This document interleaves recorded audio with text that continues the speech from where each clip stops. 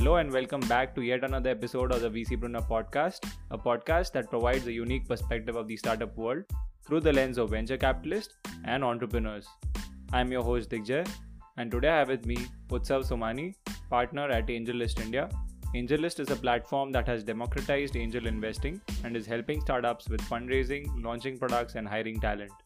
Besides leading AngelList India, Utsav is also an experienced angel investor with a portfolio of more than 30 companies, which includes the likes of BharatPe, AdPushup, Innovate, Loginext, Mall91, and many more. He has recently launched his new micro VC fund called iSeed, which is India's first micro fund backed by top global founders and investors. In this episode, Utsav talks about his exciting journey and vision at AngelList India, the disproportionate upside from writing good cold emails, advantage of having angel investors on your cap table along with institutional VC funds, and starting his own micro VC fund iSeed to bridge the gap between India and the Silicon Valley.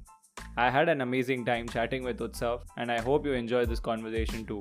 Let's jump into the episode to find out what Utsav has to share. Hi Utsav, welcome to the VCpreneur podcast. Glad to have you on the show today. Thank you so much for inviting me, Vijay. My pleasure. So, for those who don't know you, could we start with a brief background about yourself and, then we can jump into the questions.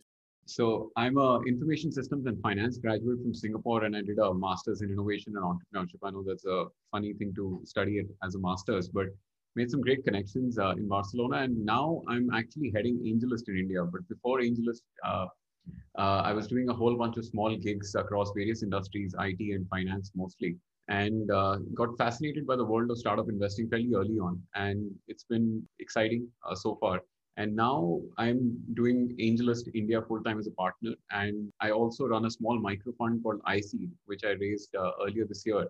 And it's basically to invest in Indian founders looking to go global. So these are my two full-time gigs at this point of time. Right. Awesome. And, a lot of people might know this who know you, but for those who are getting to know you through this podcast, could you tell us how you got recruited for AngelList India? And you wrote a cold email, which if you could elaborate on and, throw some light on the contents of that life-changing email.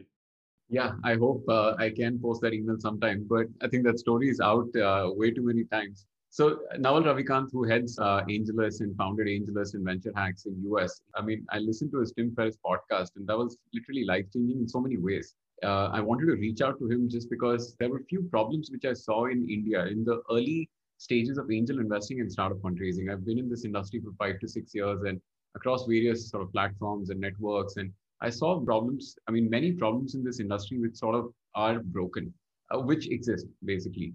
And I'll tell you why. So the triangle of angel investing revolves around founders, investors, and lead investors. Founders are always getting the short end of the bargain. They're always facing different issues, and issues revolving wet signatures from 20 investors in your cap table, not knowing who's investing, and leads are not getting incentives, and investors are not seeing the best deals because there's no incentive for the leads to share their best deal flow with you. So AngelList was solving all of this, and when I discovered Naval and AngelList through that podcast, I wanted to reach out to him and see if AngelList can work in India. And that's when I went down the regulatory sort of rabbit hole, where I discovered that syndicates are sort of these unique SPVs which are created and they couldn't work in India. So we had a few exchanges, and then he said that, if I can be an advisor, and the path that we took forward was that I became an advisor to AngelList in India and worked with SEBI, the regulators, to get the structure approved.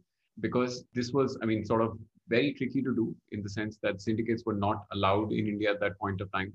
So we were literally the first ones to do this and move the industry forward. And no better way to just do it for AngelList in India. So Naval was kind enough to respond to the email. And here we are 2.5 years later. Wow, that's awesome. And, a couple of lessons for all founders who've been trying to reach out to VCs for fundraising. One is there's no harm in, sending out a cold email. There's zero downside and unlimited upside if it works. Second, probably, it's very important to get that first impression right. And I'm sure when you send an email to Naval Ravikant, you don't get multiple chances to write that email again. So what would be your advice to these founders, in terms of writing a good cold email to investors? So, cold email is a secret weapon. I think it's a asymmetric bet of a lifetime, basically. It takes 5 minutes, and like you correctly said, that it's 5 minutes of your time, but it can honestly change your life. I've gotten access to some of the top investors of the world actually through this. I think warm intros come with a certain bias and obligation. So I honestly feel that if I can reach a person directly, then I think it's always better to go direct. And not just cold emails, but Twitter DMs, LinkedIn messages, and even cold emails. Most of the people have put out their emails, obviously accessible in different ways. So first name at domain is, of course, the most easiest hack for people. But you have to realize that most busy people work with executive assistants, and typically they don't check that first name at domain email. So what you should do is always have like a bunch of other emails in BCP where you sort of do first name dot last name at domain, or first name initial and last name at that domain, a bunch of other these combinations. So you try just so that you want to reach them.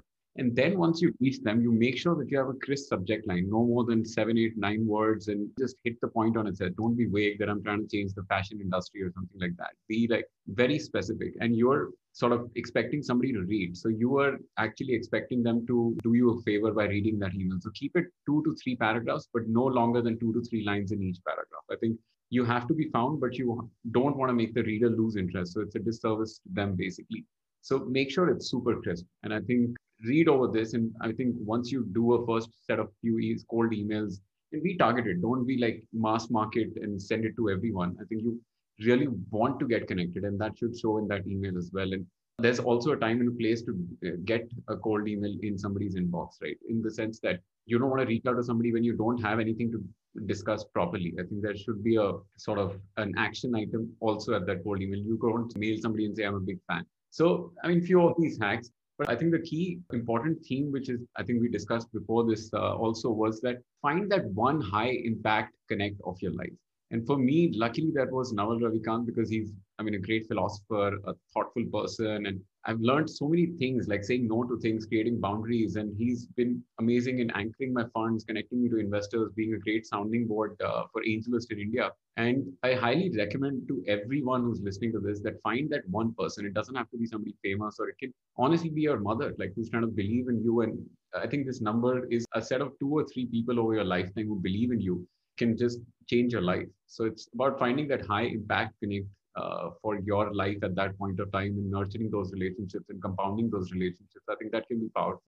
No, absolutely. I think some, very good insights here. And for those who don't know this, I got Utsav on board also through a cold email. So he was kind enough to respond immediately. And here we are, recording this podcast. And great point on getting that one mentor or one person that you can, always have as a sounding board and constantly, exchange ideas and learn from. So I was doing some research before this interview, and I came across this interesting article that you wrote, way back in 2016. I think early days of your angel investing at that point. And the title was Hacking and Surviving My Second Year as an Angel Investor. And I want to quote a specific line that you mentioned in that article, which says, entrepreneurship and starting up is overrated and glamorized, and so is angel investing. Do it only when you have the right reason and the absolutely necessary drive needed to go into overkill mode. So would be great to, have your thoughts on this and help us unpack the notion of glamorized entrepreneurship and angel investing that we often see around. Got it. So this was, of course, written 4 years back when syndicates didn't exist. And syndicates have really changed access for people to sort of get into this. And angel investing, you most definitely, I mean, the odds are stacked against you. If you're not seeing the best deals or not doing this for the long run, you're going to lose out for sure. So I think even starting up a company is at least a decade-long journey. Even as an angel investor, like it takes a decade or more to just sort of get better at the craft. And founding a company is also a craft. So people do this just because they've read an article in the newspaper that, hey, being a founder is sexy. But to be honest, I think a lot of these sexy things have a dark side to it. And that can be losing your relationship, losing your mental health, losing your sleep over it. And as an investor, it's much easier, of course. You don't go through the same hardships as a founder, because if you're doing angel investing, you probably have some risk appetite to do this. But unless you're getting access to the best teams or the best founders or the respect from the best founders, do not start angel investing. Platforms like AngelList have changed that, of course. You can now back trusted investors to do this. So, of course, 2016 to 2020, a lot of things have changed in the industry as well. And capital is abundant for founders, but only get into this whole treadmill of starting up a company and raising venture capital when you think that you want to stick with this idea for the long run. It's easy to start a company. It's never been easier to start a company. It's never been harder to build one. I think risk capital in this country at this point of time is at its peak availability right now. But do you want to start a company just because a certain sector is hot, but you want to start this company because you experienced that problem and want to solve it also. So have the right reason for anything that you do. Angel investing is three things. I mean, you bring capital, you bring network, or you bring experience. And if you bring all three over a long enough time horizon, I think you'll succeed. Right. And, speaking of angel investing, if a founder were to look at an angel investor and filter out two or three key traits that, one should look in an angel investor, what would they be? So a good angel investor is probably very accessible and reachable. He or she brings a certain level of empathy that founders need at the very earliest stages. And angel investing, I think you'll have to speak to a lot of angel investors. And I think as founders do that, they'll get sort of more knowledgeable about how a particular angel behaves with them. I think ideally, a founder who's raising at the very early stages will probably do at least 30 to 40 pitches to probably get his first yes. And that can, of course, vary for certain founders also. So I say go wide and deep, keep refining the process as with anything in life. That what do you see in that angel investor if he or she is a fit for your cap table? I wrote an article on this to classify a different set of angel investors as, say, brand capital or super connected angels or people who are like your cheerleaders or somebody who's a good sounding board. The article's live on youridealround.com. I think every founder should read it. Every founder that I interact with these days I've been sending this out, and they've sort of appreciated this also. Good angel investor knows upfront that what he or she can help with, and that investor should be super upfront about what they cannot help with as well, because you don't want to mislead an entrepreneur by saying that, oh, I can get you these set of customers, or I can find you your next great hire, but eventually after the check is written, you just disappear. So be super upfront with founders. I think you have to respect and make the journey as easy as possible in this company formation process. No, absolutely. And, speaking of that article, we'll definitely link it to the show notes. And like you said, that self-awareness as well as, being authentic with founders is very important. And flipping the frame of reference, what are some common traps that founders can avoid, especially during their first fundraise? So, I mean, given that Indian landscape has changed substantially, there are a lot of large VC funds who are coming in at the seed stage now. And that comes with its own set of advantages and disadvantages as well. I think signaling is one of the biggest risks. Of course, signaling risk can be removed by great execution, but at some point you have to realize that suppose things don't go well and odds are in that favor. So you will have to raise the next round. And if the institutional investor is not willing to sort of give you that time and attention and that capital at the next round stage, then you will be in a tricky spot. I mean, people will ask you different questions. But also, I think knowledge capital at the earliest stages is very important. So I always advise to founders that leave some space for value add angels. And value add is, of course, an abused word, I think. But if founders do their reference check on investors, they'll figure out very quickly, or speak to peer founders or reach out to investors and say how they can help. I think as the game of angel investing is being institutionalized, investors are increasingly putting themselves out there. And founders should sort of have a combo of like a fund or an institutional player along with certain angels, because for a large fund, you might be just one of every, a large investment. But for an angel investor, you might be a much bigger deal, right? Because they put in time and money and their name and reputation behind it. So they will cheer for you harder and go a longer way in sort of ensuring your success. So get a common, and of course, all the standard conditions apply as well. They get a nice lawyer, get a nice accountant. I think the two costs you should not save on, because, terms are getting onerous as capital is becoming abundant, but terms are getting onerous. So I think in India, we don't have a concept of YC like document like SAFEs and all of those other standard high resolution fundraising documents. I hope that changes, but until then, get good set of lawyers so you don't fall into common traps. You can start a company very quickly, but all of these messy administrative matters can bog you down. So yeah, just get a good round. I think in the early stages, if you are in a privileged position to think about capital from different sources, get a good mix of names on your cap table. Yeah, and it's all the more important because probably some founders don't realize while they are fundraising, they're giving up equity in their company.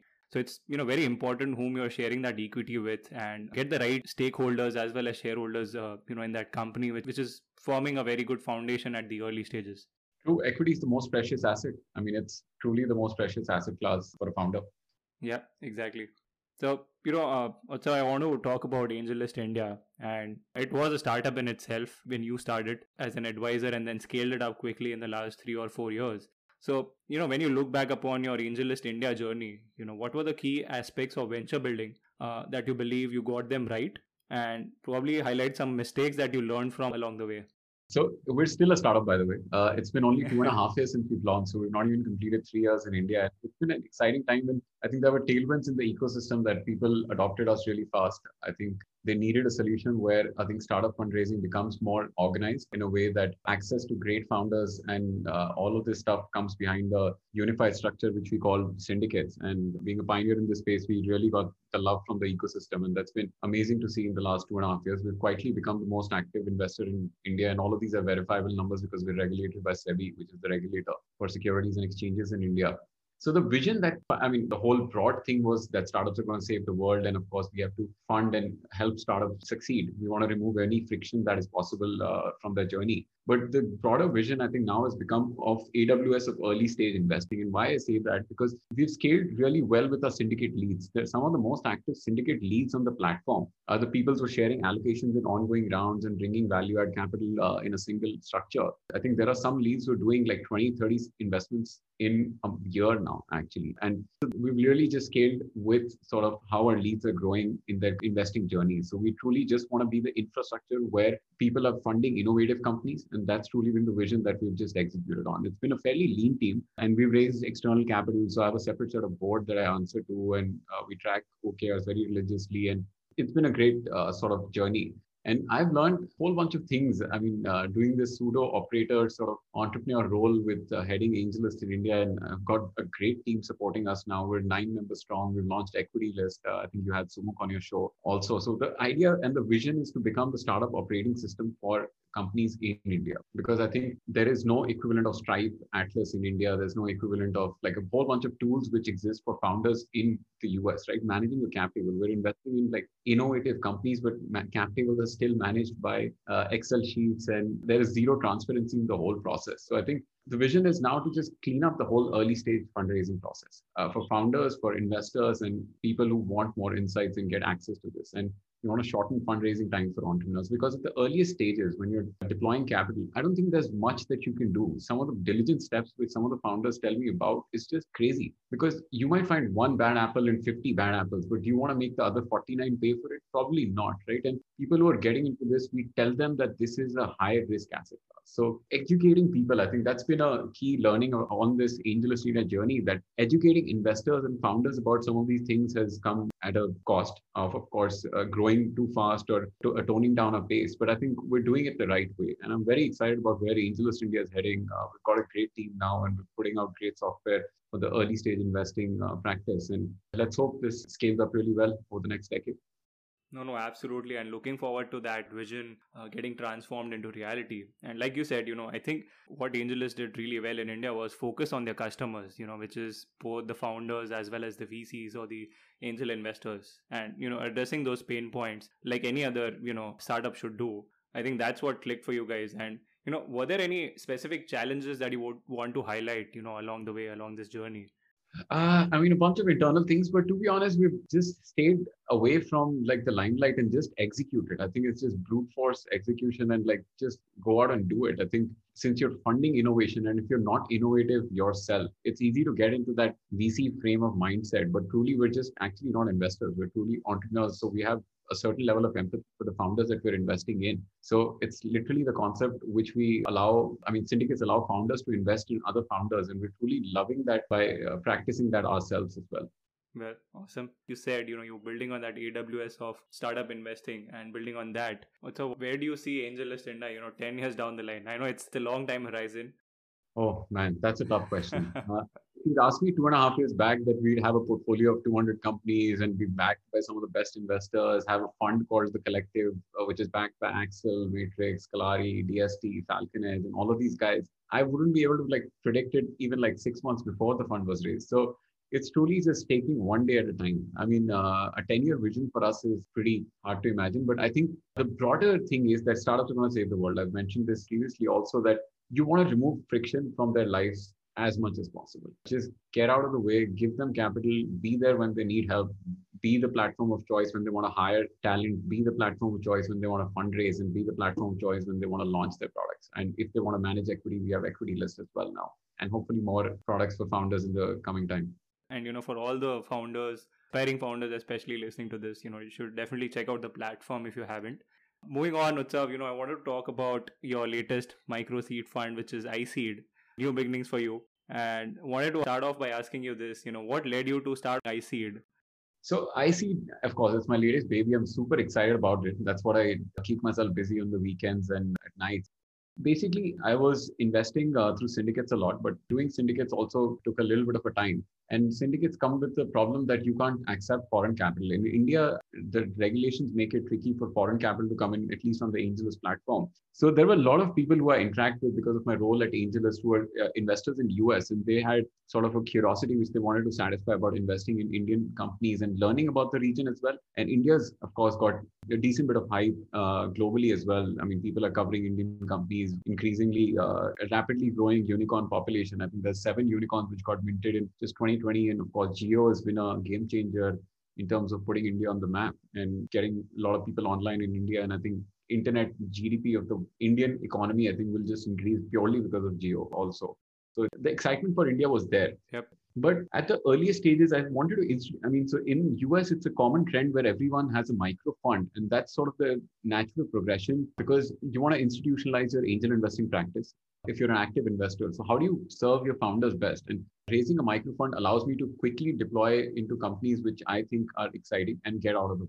And syndicates, of course, have a certain friction in the sense that you need to write up a memo and you can't pre-decide an amount. But a fund gives me that flexibility and, of course, allows me to move much faster. So the natural step was to bring the smartest entrepreneurs. And Naval was, of course, very kind to anchor this fund as well and introduce me to a lot of LPs, investors who ended up investing in my fund. And these are experienced operators, like people who built companies and have decades of know-how. And these are people like founder of Thumbtack and people who've taken companies for IPO like Betfair founder, WikiHow founder, and amazing people, right? These people have raised absurd amount of capital as well and done great for their companies. So how do we connect the Indian founders to those people? And this culminated in launching iSeed. And iSeed was raised earlier this year. I've done 14 investments from it. And the key theme has been that Indian founders are getting smarter about who they raise capital from. So how do I put my weight on their cap tables by being more value add than I typically could? And iSeed is exactly that. That now with a single check, you're getting the brain power of the best minds of Silicon Valley, the founders and operators of Silicon Valley who want to come and work with you and open doors for you in Silicon Valley. Increasingly, Indian companies are going global. So how do I level the playing field? And iSeed is exactly that. Right. And, from your initial investment, could you share examples of, how these startups are already leveraging the LP connects and getting connected to the Silicon Valley and expanding their products in those markets? Oh, yeah. Jonathan of Thumbtack has been super helpful in connecting a SaaS company, which we've not announced yet, to some of the early customers and clients. And there have been a few other examples like Anirudh of Pepper also requested a connect to this thing. And we created the Knowledge Council recently. So we announced the Southeast Asia expansion as well. So I did a second fund with my partner, Wing, who's leading it full time. And I think Southeast Asia is exciting. We can cover that later. But now the founders of iSeed, we've got, I think, 15, 16 investments across the 2 funds. And the idea is to have this experienced set of operators who are probably not LPs in our fund, but like people like Sriram Krishnan of X Twitter and Anne of Village Global. There's Jeff Morris Jr. of Chapter One and Tinder, and there's amazing set of people, Rippling CTO Prasanna and co-founder. So these people will do these monthly workshops with our founders. So the idea is to be so value add that it's almost irresponsible for a founder not to consider iSeed at the earliest stages. And you'll get best access to the Silicon Valley minds just with a single check. No, couldn't agree more. And, especially with the numbers that you're talking about, 15 investments already. I think you announced the fund somewhere middle of this year, just after the pandemic. With the speed of execution, the kind of value that we are talking about, I couldn't agree more that, iSeed should be a good option for founders to look at, especially at early stages.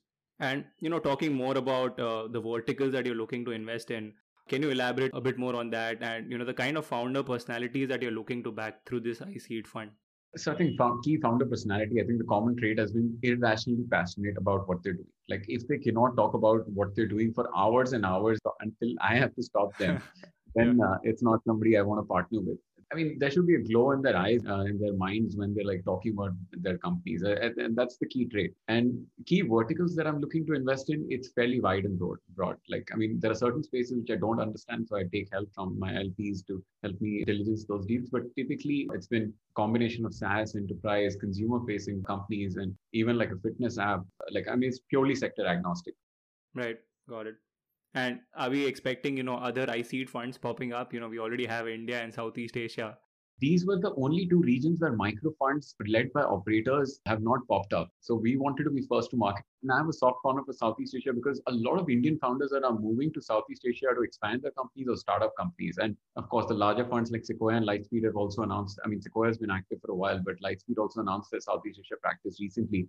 So people are taking notice of the region. Of course, it's not good to paint Southeast Asia with one single brush. So we're going to learn about the region, but we're learning very fast. And it's got similar traits and sometimes even better traits than India. Like GDP per capita of Indonesia is higher. Indonesia's e-commerce GMV is about to overtake India in the next year or so. So they're building great stuff. I think only thing which is lacking there is talent, and that is getting leveled up really fast. So we didn't want to miss out on that opportunity. And Wing, who's my ex-colleague from AngelList US, was moving back. So it was very opportunistic, but to be honest, I'm slammed for time right now. So I won't do any more IC funds because it just won't do justice to the founders we're working with. And of course, my day job remains AngelList India and growing AngelList in India. Like you were explaining the kind of connects that you've made and, how you've leveraged that and got that into action, with IC Southeast Asia, helping founders, the Knowledge Council that you mentioned. And you've also been, associated with the Village Global. So, I mean, it's just fascinating to understand and, observe that you've used all that experience and network along the way to get things moving and provide that value to founders. And that's something that they should look for in their investors, not just the network, but how are they leveraging those networks, even for their own businesses. I think there are some signals that founders can take cue from, in deciding some of the investors that they want to associate with, especially at the early stages. So one question, so before we get into the rapid fire round, this is slightly broad. What have been your biggest life learnings, principles from this, decade of experience of investing and working closely with startups? Oh man, I think so many, but I think it's just been go with the flow. I think, and don't be too hard on yourself. If I had to just summarize everything, I think life just happens and leave space for luck to happen, but also position yourself to be lucky. If you're not doing the work, you're not going to be. I think a lot of people just expect like magical, sprinkly stuff to just fall in their lap, but I think it's not going to happen that easily. So just keep yourself on the treadmill and don't put yourself in a spot where you get burnt out before the rewards come in. Just keep at it. Beautiful. So, Utsav, with that, we move into our final segment, which is the rapid fire round. I'll shoot some questions and hope to get your honest opinions on the same. I hope so too. All right. So, question one: what apps, resources, blogs do you rely on to keep yourself updated about the venture space? So, I mean, counterintuitively, I'm not a big podcast consumer. So Twitter is my go-to app for like content. And I mean, for news and everything, I refine who I follow very frequently. I think every month I like just join my list and I put Nuzzle on top of it. So Nuzzle is an app which sort of summarizes the most shared articles and give me like a newsletter. There are good Substacks which are starting up now. So I think Anmol and Vedika do a great one. My colleague Shiva has a nice one, a weekly one. So I don't read too many blogs unless it's shared widely. But Stratechery or 20-minute VC from the global scenario, there's A16V's putting out great content and whatever comes my way, basically. I think I just need to discover content mostly on Twitter. Describe the most unusual, memorable pitch meeting that you had with a founder. I remember getting introduced to Vidit of Misho and I passed on the seed round. And now I've learned the hard way that be free of your bias. One thing that you'd like to change to help improve the state of the Indian startup ecosystem today? I think transparency and better terms for founders. The power balance in this country is in favor of investors right now, and founders should feel protected enough to call out bad investor practices. I think that should be more openly advocated in this country. I think this balance of advisor equity, all of these other bad practices which are going on in this ecosystem should be called out, and founders should feel protected enough and be encouraged to speak up about. People from the startup ecosystem that you look up to and that inspire you? To be honest, I don't. I mean, Naval Ravikant, of course, is the biggest. I'm his biggest fan. But I think don't idolize too many people. You're gonna be disappointed when you meet your idols. So you should be your own biggest fan. And it's very dangerous because you start idolizing people and then you build your life on their level of thinking. So you're only getting the best parts of them. But you truly should realize that they have some negative aspects as well. So never idolize somebody or this thing. Just build your own personal operating system, and you should be the biggest inspiration to yourself. Utsav, it has been a pleasure having you on the show. And, before we sign off, any last thoughts for both current and aspiring founders who are listening to this podcast? No, just keep at it. You guys are the heroes of the system and you guys are the future job creators and you're going to drive growth for for this country. So I'm very long India. I mean, I'm privileged and honored to be partnering with Indian founders, because I think what the next decade holds for the startup economy of India, I think it's amazing. And you really have to be in this ecosystem to experience it. Work at a high growth startup, find a good co-founder and start a company, and just be involved in some way. It's you're doing a disservice to yourself if you're not involved.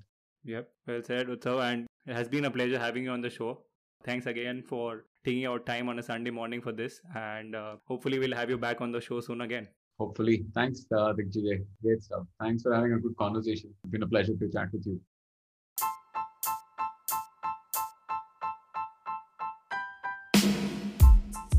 Thank you so much for listening to today's episode of the VCpreneur podcast. If you enjoyed this episode, please let our guests know about it, share your thoughts on social media, and let them know what were your key takeaways. We would truly appreciate if you could subscribe to our podcast on the podcast platform of your choice and leave us a review on Apple iTunes. This will help others discover the podcast. To get insights and to learn more about startups and venture capital, you can follow us on Twitter and Instagram. We will love to hear from you there. You can find all episodes together on our website, thevcpreneur.com. We will be back again next week with another VCpreneur that is making a dent in the venture universe. Until then, take care and keep shining.